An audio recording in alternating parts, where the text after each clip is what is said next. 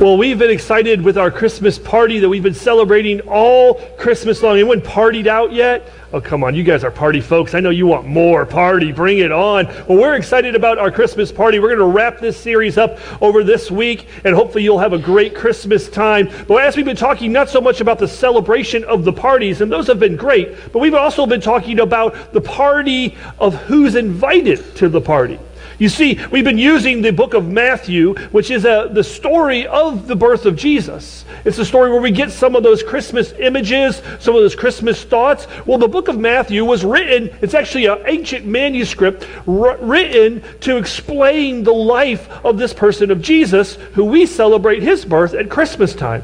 But before this author, his name is Matthew, and he was one of the followers of Jesus. He spent some time around Jesus, so he had some eyewitness accounts of what Jesus did. Before he even got to the birth of Jesus, before he even got to the wise men, or the wise guys as we call them in our family, before he even got to the Mary and Joseph and the donkey and going to Bethlehem and the innkeeper and any of those images that you think are a part of Christmas, before he goes to any part of that, he starts in a very peculiar way. He starts with a genealogy. And the genealogy lists all these individuals where Jesus came from, which was kind of custom in the day.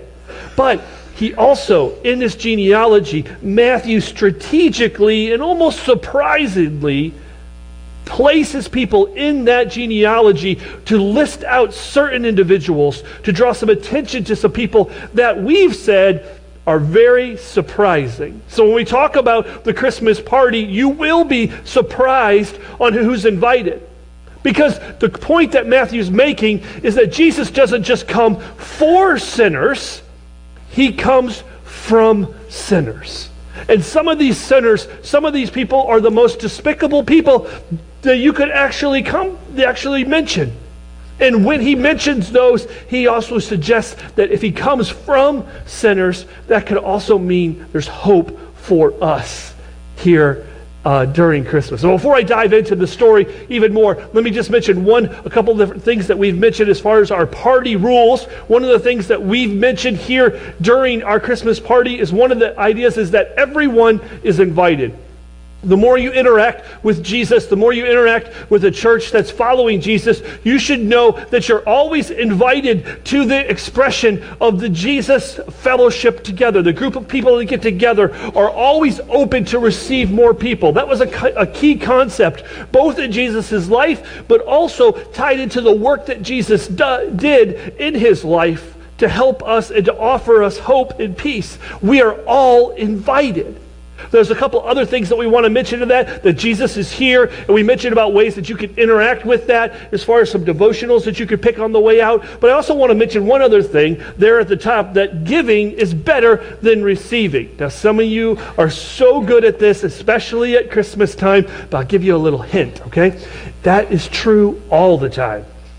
Come December 26th, December 27th, December 28th, giving is still better than receiving. Come some random day in the middle of March, guess what? Giving is still better than receiving. And that'll be part of our culture here at Davidson Free Methodist Church, and we always want you to engage with that. We've got two different ways that you can engage with that. This Christmas, before you go, you can hit our giving tree on the way out. It's in the lobby, and you can take an ornament from there, and one of the ornaments is a soccer ball. And if you give money, I think we're asking for a suggested donation of $20. If you give money, that $20 will go to support a refugee soccer camp that they're putting on for Syrian refugees in Jordan. In Dearborn. They're from Syria. They're not. And then the other thing that you can take off is a kind of a printout of a turkey. And if you give some money there, you can support a turkey. And the turkeys are going to go to New Life Village in Haiti, where we'll support the families there. They'll be given a turkey. Now, they're probably not going to eat that turkey for Christmas. They'll probably raise that turkey and actually be a way to offer them some sustainability and some income in their life. So there's two ways that you can do to give back for Christmas. And there'll be more of those in the new year, too. Now, I'm excited about our series today. And I actually got a special guest here today that I'm going to invite up here in just a little bit. But actually, I want to read to you this genealogy, this so-called guest list that Matthew uses at the first part of that. And I want to let you know that today, you guys are lucky, because we didn't save the best for last. We saved the worst for last. These two individuals that we're going to mention, one I guarantee you might have heard of before, the other one you may not have heard before, but these are some despicable characters that really Matthew handpicks to communicate this idea that Jesus comes not just for sinners, but from sinners. Let's dive right in. And this is what it says. This is the genealogy of Jesus, the Messiah, the son of David, the son of Abraham. Abraham was the father of Isaac, Isaac the father of Jacob, Jacob the father of Judah and his brothers. Judah was the father of Perez and Zerah, whose mother was Tamar. Now just hold your thought for a second on Judah and Tamar. We'll circle back there in a moment. Perez was the father of Hezron. Hezron was the father of Ram. Now let me know, if Mary and I ever have a fourth child, we're going to name it Ram, especially if it's a girl.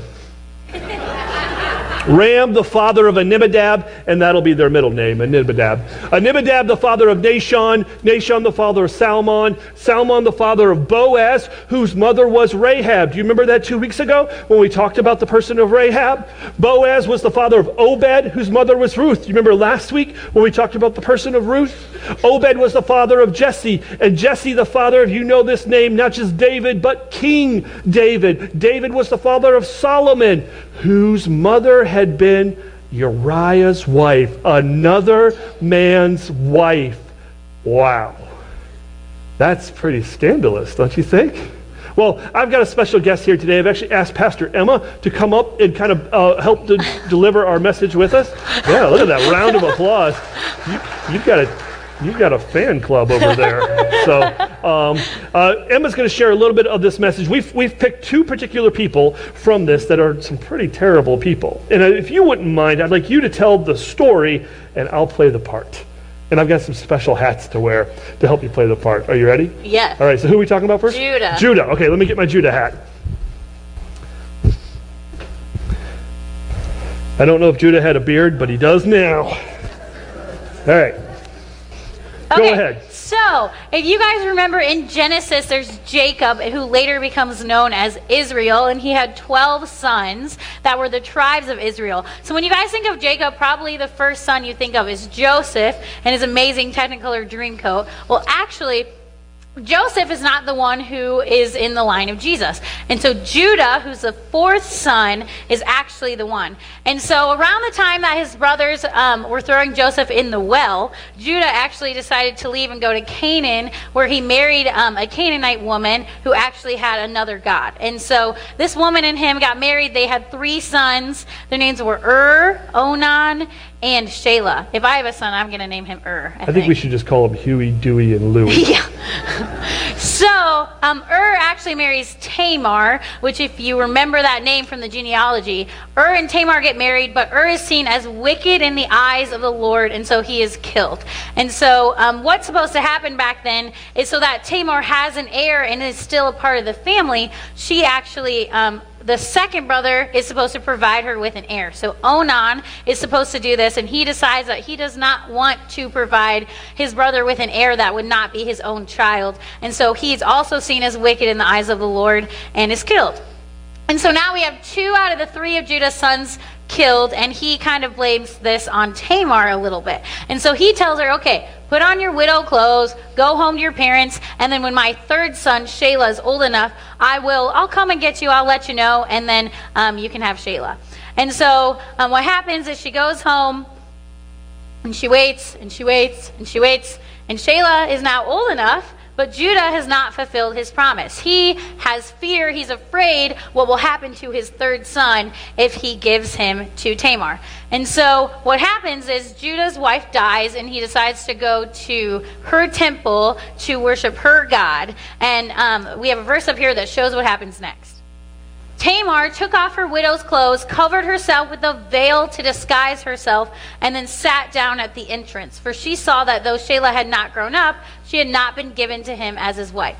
So she knew that he was going to this temple, and she decided to put a veil on. She felt like she had no other choice, and disguised herself as a prostitute. So that was kind of like a normal thing back then at these temples, to have these prostitutes there. And so Judah sees her, and goes up to her and propositions her and says, I will give you a goat.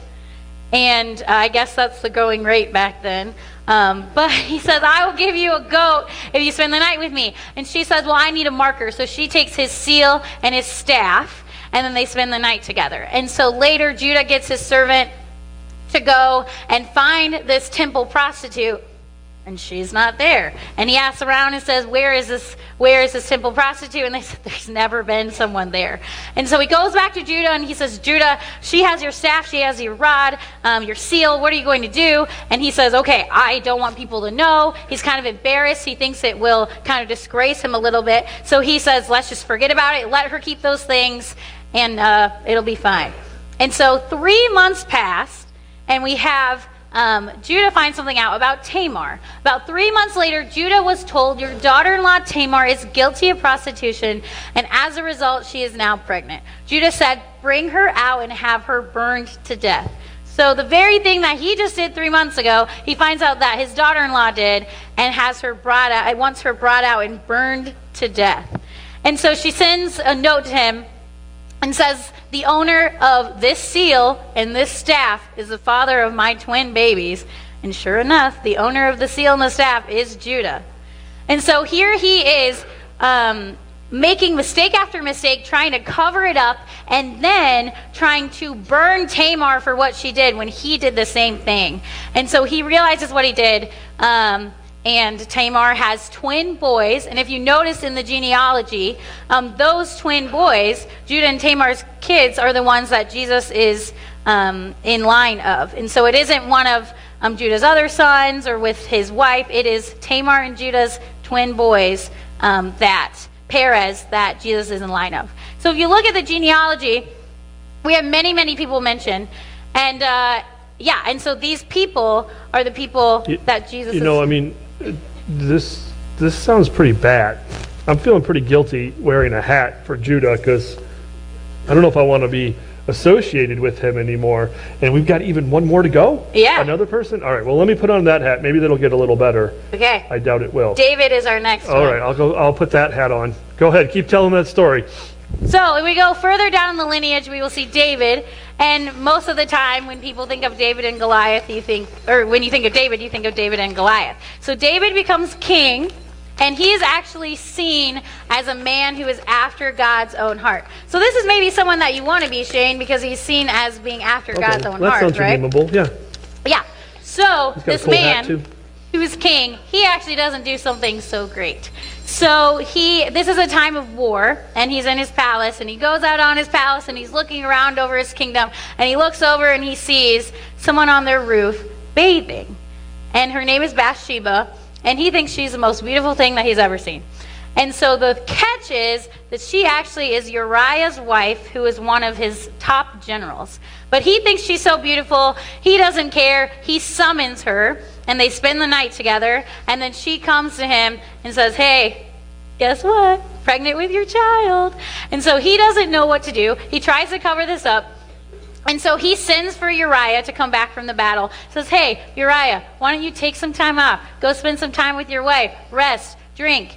And he's trying to get Uriah to go home to his wife. But Uriah says, I'm not going home because my men are still fighting. And so I don't feel right. So he sleeps outside of David's door instead. And so David, his trick didn't work. So he decides next to try something different. At David's invitation, he ate and drank with him, and David made him drunk. But in the evening, Uriah went out to sleep on his mat among his master's servants. He did not go home. So first he tries to trick him, then he tries to make him drunk, and Uriah is still not falling for it. He sleeps on David's mat, and he will not go home to his wife. So David doesn't know what to do. He made this mistake, and so he does the next thing he can think of. He goes to his servant, and he says, in a letter David wrote, put Uriah out in the front where the fighting is fiercest, and then withdraw from him so he will be struck down and die. So first he tricks him, he makes him drunk, and now he decides to kill him based off of this sin that he did. And so after the morning time is over, he dies right away. There's morning time, and then he does this. After the time morning was over, David had her brought to his house, and Bathsheba became his wife and bore him a son. But the thing David did had displeased the Lord. So then he takes Bathsheba as his wife. So he's fine. He killed Uriah, he has Bathsheba as his wife, and they have a son together. But the man who's seen as being after God's own heart has displeased the Lord. And then the ending to this story is that the baby dies. The baby dies. And so what happens is David goes through all of these things, and then the baby ends up dying anyway. And so if you notice, again, in the genealogy, it is mentioned specifically Bathsheba as Uriah's wife. And so the sin that he committed is in the genealogy. Their son is actually what leads to Jesus. But that's a pretty bad, right? Yeah, I'm taking this hat off too, because that guy's pretty nasty. So we talk a lot about this idea, and basically what we're talking about here is we're talking about these two individuals in their worst day ever. Maybe you have one of those. Maybe you have something, maybe it happened recently, maybe it happened a long time ago. But you think that maybe in the back of your mind, maybe someone would catch the tape of that, or catch it down in writing. And then later on, when they share a story specifically of you, and they include that story. I mean, David did other things. Matthew doesn't include those stories in the genealogy. He says Uriah's wife, not even Bathsheba, Uriah's wife. And David doesn't, and Matthew doesn't include the other stories of Judah. He talks specifically about Tamar, his worst day ever. Have you had a worst day ever? Have you done something that you're ashamed of? Have you done something that has produced this idea of guilt and shame in your life? What I'm talking about is what we call around this area called sin. Now, some of you might say, well, I know what sin is. Sin is this, and this is not sin. And we try to define what sin is, like what could sin be. But I want to talk more about what sin does. And you guys know this. Ultimately, sin separates you from God. Now, as Emma and I were talking, I had her kind of tell the stories, me wear the funny hat, and then as the story got worse and worse and worse, did you see me walk over to the side? Do you see me try to produce this level of separation? This is what sin does. It separates you from God. And maybe there's a time in your life where you felt close to God, but that will never happen through the level of sin. Sin separates us from God, and we feel this separation. We feel this, man, if I could only go back to that time when I was close to God, if I only could go back and do something to fix that. But sin doesn't just separate us from God, it also does something else. It damages your relationships. Now, some of you know this because some of you have done something to hurt someone directly. A sin that you've done to separate yourself with them, to actually hurt that relationship. And you realize that maybe it takes years. Sometimes it never really repairs that relationship, does it? Maybe it's something specific that you've done. The way you've talked behind someone's back, the way you lied to them, the way you cheated them, the way you hurt them. You sinned against them, and it damages that relationship. But sin also damages relationships we don't intend to damage. Kind of like collateral damage. We do something, and the people that are close to us pay the penalty for something we never intended them to do. Maybe your addiction to pornography affects the relationship with your wife or your husband. Maybe your workaholic experience at work, the way you seek and follow your own selfish desires for success, and your family pays the price because they don't see you. You're chasing greed and success, and your family pays the price. You guys know this, that sin doesn't just separate us from God, but sin damages our relationships here on earth. But more than that, sin blocks you from your purpose. Now, I believe that each one of us has a purpose that God implants in us, that God loves us, that God wants to use us, and the only way that we can really find peace and fulfillment is living out that purpose that He's called us to do. But that can never be found if you're chasing your own selfishness and your own endeavors to fill what indulges you. If that's your goal, you will never be able to find the fulfillment and the peace that comes in following God and the purpose He has for your life. And finally, and probably the most scary thing that happens because of sin in our lives, is it creates a culture of fear. All of us try to create these kind of walls around our sin. We try to hide our sin. We try to put our sin away. And it creates this monster called shame and guilt. And this monster begins to rule our lives. And we make decisions in our lives based upon that monster of shame and guilt. We don't want everyone to find out that secret sin, that skeleton in the closet, that hidden addiction. And so we do whatever we can in our lives to hide that, to move on from that, to forget about that. Let me tell you guys, what you have hidden sometime in your life will come out. It will be made known.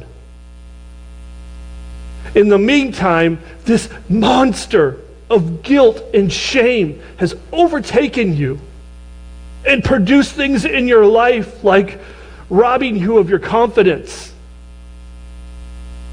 producing depression and anxiety in your life because you're trying to maintain these regrets, maintain these safety walls, maintain this culture of fear. You guys know this. You've experienced this. Now, these are some pretty despicable things that Judah and David have done, and I don't know if we got any of those in our midst today, but we all struggle with sin. You were sharing a story just recently, just this week, where you engaged some guilt and shame. Would you mind sharing that with the rest of us? Yeah, absolutely. So I think that a lot of times we read these stories and we think, well, I'm fine because I'm not a king and I didn't see someone bathing and kill her wife or her husband. So, but we do get into these things, and these things do come into our lives. And so I have an example this week. I've been Christmas shopping a lot, and I know you guys have been too. And along with Christmas shopping comes when people ask you what gifts you want as well. And so one gift that I really wanted was a weighted blanket. So I really wanted this weighted blanket, and I told my boyfriend that's what I wanted. And so I was talking about how excited I was about it, and he goes, wait a second, you told me heated blanket. Like, I did not tell you heated blanket. I would never want a heated blanket. And sure enough, he showed me the text message, and I said heated blanket. And so he got me this heated blanket off of Amazon, and he told me he would cancel the order. I'm like, okay. So he leaves the room, and I'm thinking, I don't want a heated blanket. I don't want him to spend this much money. And he's the type of person that will take 3 weeks to cancel something, and so I don't want him to not cancel it. And so I look over, and he left his phone in the room. And I know the passcode to his phone. So this is where it gets bad. So I grab his phone, and I look, and I go to his Amazon account, and I look, and I see his order and every single present that he's bought me. So I see this heated blanket, and I think, I don't want him to spend this much money. I don't want a heated blanket. He's not going to cancel it himself. And I press the cancel button. And the second I press this cancel button, I screamed because I realized what I did. He's going to see that I saw all the orders. I'm going to have to tell him I canceled it for a present that he got me himself. So I put the phone down, I go into another room, and about 2 minutes later, he walks in and says, did you cancel my Amazon order? No. And so I somehow convinced him that he canceled it himself the night before. And so we're spending the whole day, and he's going, I can't believe I did this. I don't remember doing this. And I'm just going, yeah. And so because I was so fearful of what he would say when I told him that I canceled it myself. I thought that he would think I was crazy or get mad at me or something. But there was a moment where I felt like I was fine. He was convinced that he did it himself the night before, and I would never ever have to tell him, and I don't need the heated blanket. I don't get to have the heated blanket. And so there was a moment where I thought I was fine. Well, Emma, that's pretty bad. Yeah. I don't want to leave people at this point of negativity, because I do think that there is some hope. In fact, I know that there is some hope because we're talking about Jesus here. And so what I want you to do is I want to dive back into the Christmas story, the story that we're aware of, and I want you to kind of think about and maybe draw out some points where we see these names of Judah and David being intentionally brought back into the story to see how we might see God's not making sin be the end of the story, but there's something else. Why don't you walk us through that? Yeah, so in Matthew, we hear about Jesus being born in his birth story. And in Matthew 1, it reads, "This is how the birth of Jesus the Messiah came about. His mother Mary was pledged to be married to Joseph, but before they came together, she was found to be pregnant through the Holy Spirit. Because Joseph, her husband, was faithful to the law and yet did not want to expose her to public disgrace, he had in mind to divorce her quietly. But after he had considered this, an angel of the Lord appeared to him in a dream and said, 'Joseph, son of David, do not be afraid to take Mary home as your wife, because what is conceived in her is from the Holy Spirit. She will give birth to a son, and you are to give him the name Jesus, because he will save his people from their sins.'" So if you notice, he purposely brings out David here. He doesn't bring up anyone else in the genealogy, David. And when people read this, especially back then, they would know about David. They would know what David did. And so he's purposely brought out into this story. And then in Matthew 2, it says, "After Jesus was born in Bethlehem in Judea, during the time of King Herod, Magi from the east came to Jerusalem and asked, 'Where is the one who's been born King of the Jews? We saw his star when it rose and have come to worship him.' When King Herod heard this, he was disturbed, and all Jerusalem was with him. When he had called together all the people's chief priests and teachers of the law, he asked them where the Messiah was born to be. 'In Bethlehem in Judea,' they replied, 'for this is what the prophet has written. But you, Bethlehem, in the land of Judah, are by no means least among the rulers of Judah, for out of you will come a ruler who will shepherd my people Israel.'" And so the land of Judah and Judah himself are mentioned in these stories. And I think it's to show you that the sin that they did was not the end of their story. That was not the end. There's hope and there's redemption that is brought about from their sin. If you notice in the genealogy, Tamar is mentioned, and I said before, Uriah's wife is mentioned. Their sin is specifically mentioned in Jesus' genealogy to bring us to the point of where Jesus is, to show us that Jesus comes from sinners, but there is hope and there is redemption in him coming to earth as a baby. I think that's so key, and that's what we want you to leave with today. I want you to leave with the idea that, yes, you have sinned, and that sin has separated you from God. That there is this separation between God being here and you being wherever you might be. But because of that sin doesn't have to define you. That sin doesn't have to be the end of your story. That there is hope. In fact, let me say it this way. Some of us see sin as a way that God is mad at us. That God is just waiting to smack us around when we sin, to get us back. The proverbial lightning bolt, so to speak, when we mess up. Well, let me tell you this. There's some truth to this. That God isn't mad at you. He's mad about you. Do you realize the lengths of what he went to restore relationship with you? Your sin hasn't caused him to forget you, make him angry with you, to make him displeased with you. He loves you so much to the extent that he gave part of himself, his only son, to die for you as a payment for your sins. You see, the way the law goes, sin requires death. You sin, something has to die. Ultimately, if unpaid, you will die for your sins. But God says, I got a better way. I will send my son, part of me, God himself, to come and save them from their sins. And this perfect sacrifice dies in your place and pays the penalty for your sins. So now there's a way. You don't have to die. There's a way back to God. Here, let me say it this way. Here's another point that you might need to understand today. You don't have to understand this grace, this mercy, this hope, this gift of God to receive it. Some of you think, I need to have it all figured out. I need to make sure I understand how this is going. Why would someone offer me something and expect nothing in return? Why would someone want to do something with this? Why do you mean that my sin has implications in my life? I don't quite understand all of this. This is so hard to work out. Well, that's okay. You don't have to have it all worked out. In fact, you don't have to have it all figured out. You don't even have to be dressed right, talk right, look right for His grace to be available for you today. You don't have to look the part. You don't have to talk the part.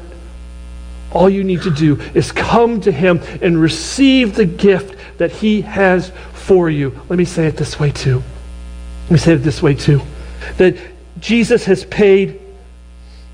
took care of our sin so that we could live out our purpose. Remember I talked about purpose? Remember I talked about the idea of finding this truth that you are destined for, and the reason you can't find peace, the reason you can't find hope, the reason you can't find this sense of purpose or fulfillment in life is because of your sin. But let me tell you, He covered that. This distance thing that we just talked about, God being here and you being off some other place because of your sin, and you've tried to work your way back. You've tried to work it off. You tried to do good deeds to balance out the bad ones, and it doesn't cover the distance, does it? You still feel that distance, and so you try to do things to hide it. You try to do things to disguise it and to push it away, and that doesn't work either. Well, let me tell you that the cross that Jesus died on, when He died for your sins, isn't just a symbol we see. If you lay that cross down, that cross covers that distance. That cross isn't just a piece of wood. That cross is a bridge that connects you back to God.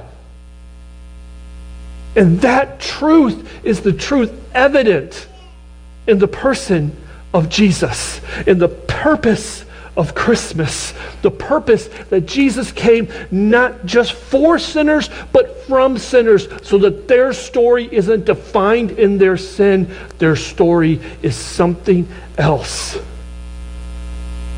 Emma, Shane, yeah. in terms of my separation and my sin, it wasn't the end of the story. I think you need to tell them in the story, or they're gonna hate you forever.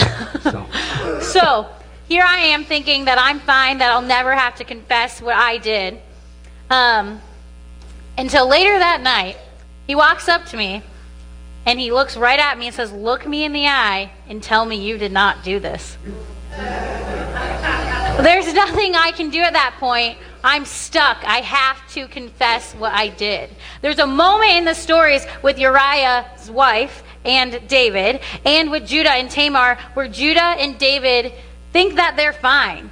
There's 3 months where Judah heard nothing from the prostitute and he can cover up what he did. There's moments where David has Bathsheba and Uriah's dead and he's fine. They think they're fine until that sin comes back to them, until they're being looked at in the face saying, "Tell me you did not do this," where you have to do something else to cover that separation. And I think that's key, and I'm glad that He forgave you, because I think that's awesome. Yeah, we worked through it. It's all right, okay. You were okay, good.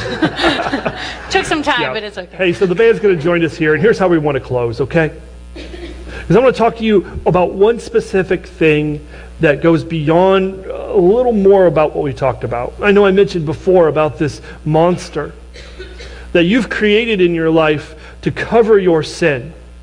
And it wreaks havoc on your emotions, it wreaks havoc on what you do, it wreaks havoc on your potential and your purpose. And this guilt and shame that you experience, let me tell you, this is a hard thing for you to grab a hold of. The only way to defeat guilt and shame is through confession.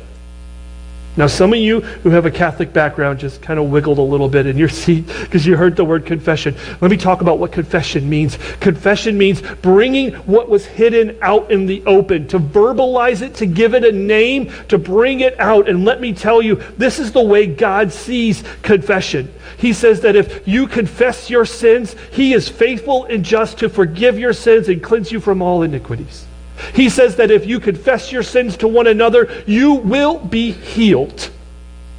The power of defeating that monster that has ruled your life can only be found in confession, can only be found in you verbalizing that to Him in a safe place, knowing that He's not going to smack you down. He's not going to look at you and go, "Shame, shame, shame, I know your name." He's going to say, "Finally, dear son and dear daughter, I have worked so hard to have you back with me. Let me take that burden.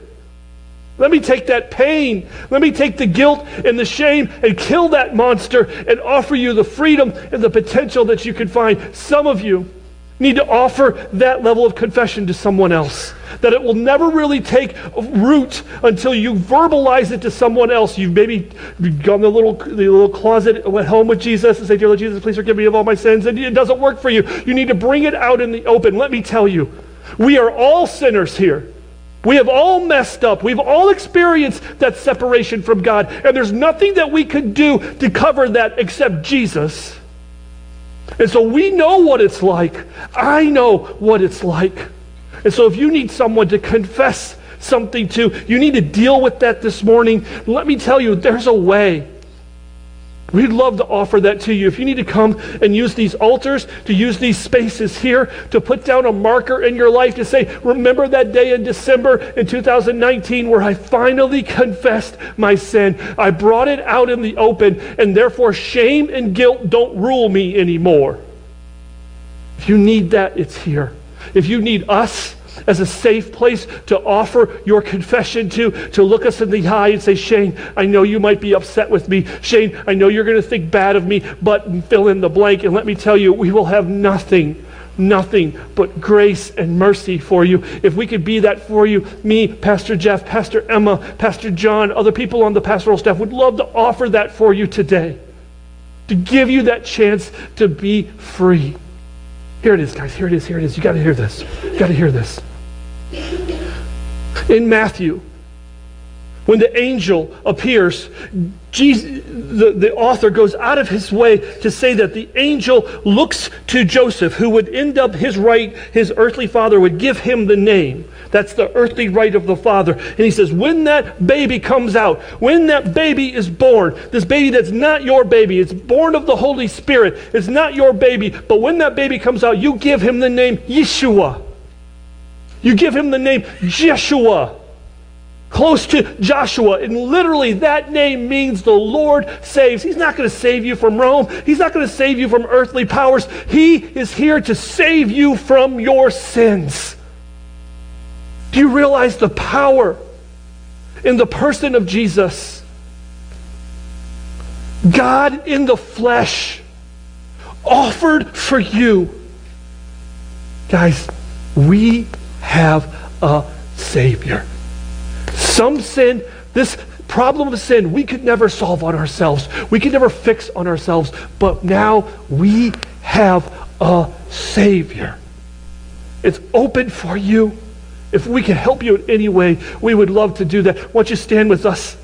Father, we love you and we thank you for the truth that you are a Savior. We pray that today would be the day of salvation for someone here today, that they would experience the peace and the hope that comes from bearing their sins and handing them over to you, which you've already paid for. And Father, we just want to praise you and thank you and ask your Holy Spirit to move in this moment. We acknowledge the fact, the great truth, the great joy that it brings that we have a Savior who is Christ the Lord. In Jesus' name, amen. A child has